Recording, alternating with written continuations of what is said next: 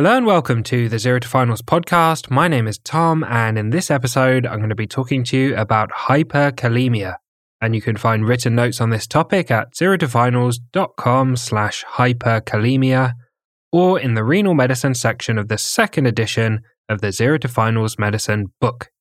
And you can find flashcards and questions to train your knowledge on this content and help you remember the information longer at members.zerotofinals.com.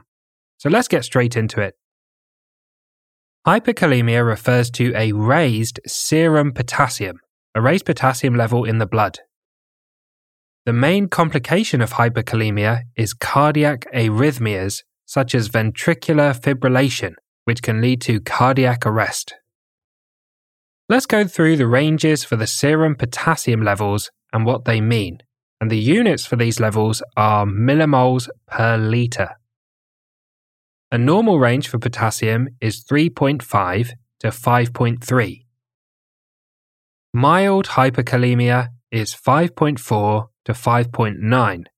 Moderate hyperkalemia is 6.0 to 6.4, and severe hyperkalemia is 6.5 and above. Let's go through the causes of hyperkalemia. Conditions that can cause a raised serum potassium include acute kidney injury, chronic kidney disease, typically stage 4 or 5, rhabdomyolysis, adrenal insufficiency, and tumor lysis syndrome. There are 4 classes of medications that can cause a raised serum potassium, and these are worth remembering. Aldosterone antagonists, for example, spironolactone and eplerenone, ACE inhibitors, for example ramipril, angiotensin II receptor blockers, for example candesartan, and non-steroidal anti-inflammatory drugs or NSAIDs, for example ibuprofen or naproxen.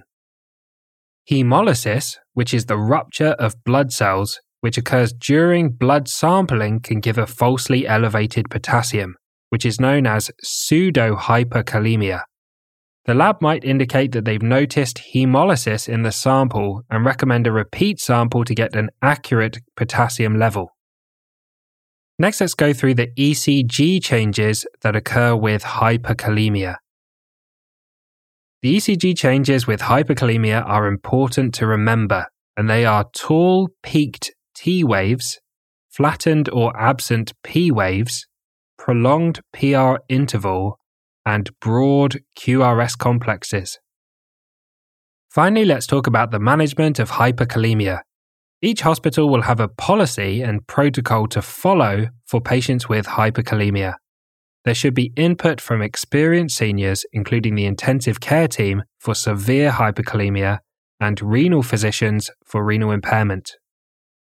Management of serum potassium levels below 6.5 millimoles per litre without ECG changes is aimed at treating the underlying cause, for example, treating acute kidney injury and stopping causative medications, for example, spironolactone or ACE inhibitors. Patients require urgent treatment for hyperkalemia to bring the potassium level down if they have either ECG changes or a serum potassium level above 6.5 millimoles per litre. The mainstay of treatment is with an insulin and dextrose infusion and IV calcium gluconate. These are the 2 treatments to remember for hyperkalemia. Insulin drives potassium from the extracellular space, which is the space in the body outside the cells, including the blood, to the intracellular space. So it takes potassium out of the blood and into the cells. Dextrose is required alongside the insulin to prevent hypoglycemia, which is a low glucose level caused by the insulin taking glucose out of the blood. Calcium gluconate stabilizes the cardiac muscle cells and reduces the risk of arrhythmias.